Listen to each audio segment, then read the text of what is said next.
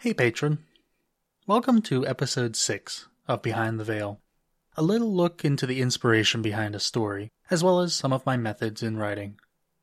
In today's episode, we're going to be looking at a story I've been told multiple times from my father, who knew the man that had the events in this story happen to him. The first patron-exclusive story. Henry. How did Henry come to be? I had written this story back when the podcast was still The Farm. Basically, at this point in The Farm's development, the main meta-character who owned the farm now has figured out that the owners before him were paranormal experts and took statements from people regarding paranormal experiences. The previous owners then figured out that some sort of cult or something.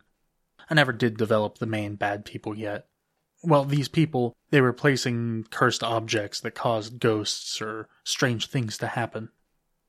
Upon investigating this story, like many, many others, the people that previously owned the farm would be unable to find a cursed object, lending a strange uncertainty to the story actually happening, without influence from a cursed object. Little confusing, I know. That's kind of why I scrapped the idea of the farm. So, Henry, the story itself, is pretty much what I was told. I just added little details to give the story more flow and a better narration style to fit with Keystone Horror. Henry, whose name was changed for the man's privacy, was a preacher living somewhere within roughly an hour of Newcastle, Pennsylvania in the early 1900s.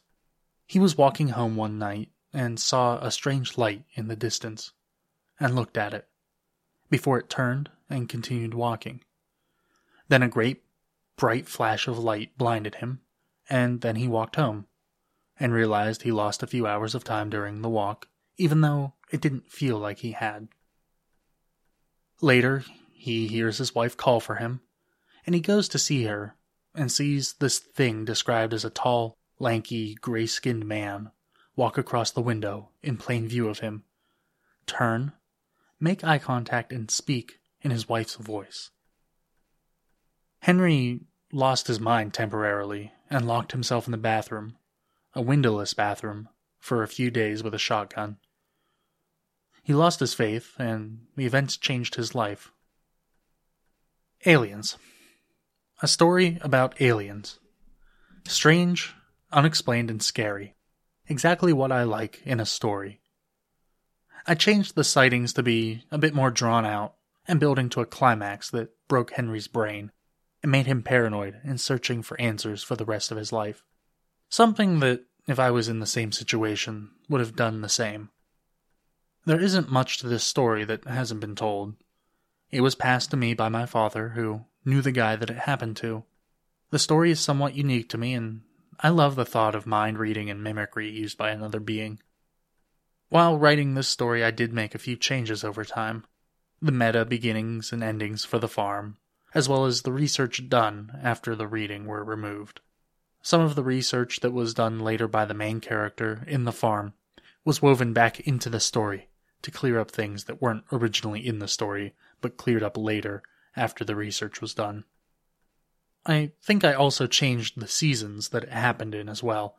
Before it was winter to spring, and I changed it to that dreary, wet, gross time between fall and winter. I thought that was a better time, as it added a feeling that everything's dead around you before it's hidden by the snow. It felt better for the narrative, and gave a bit of a timeline for Henry to follow, as his time walking between the church and his house was being run down. I think that's about it for today's episode of Behind the Veil. Thank you for being a patron. Without you, this show just wouldn't exist.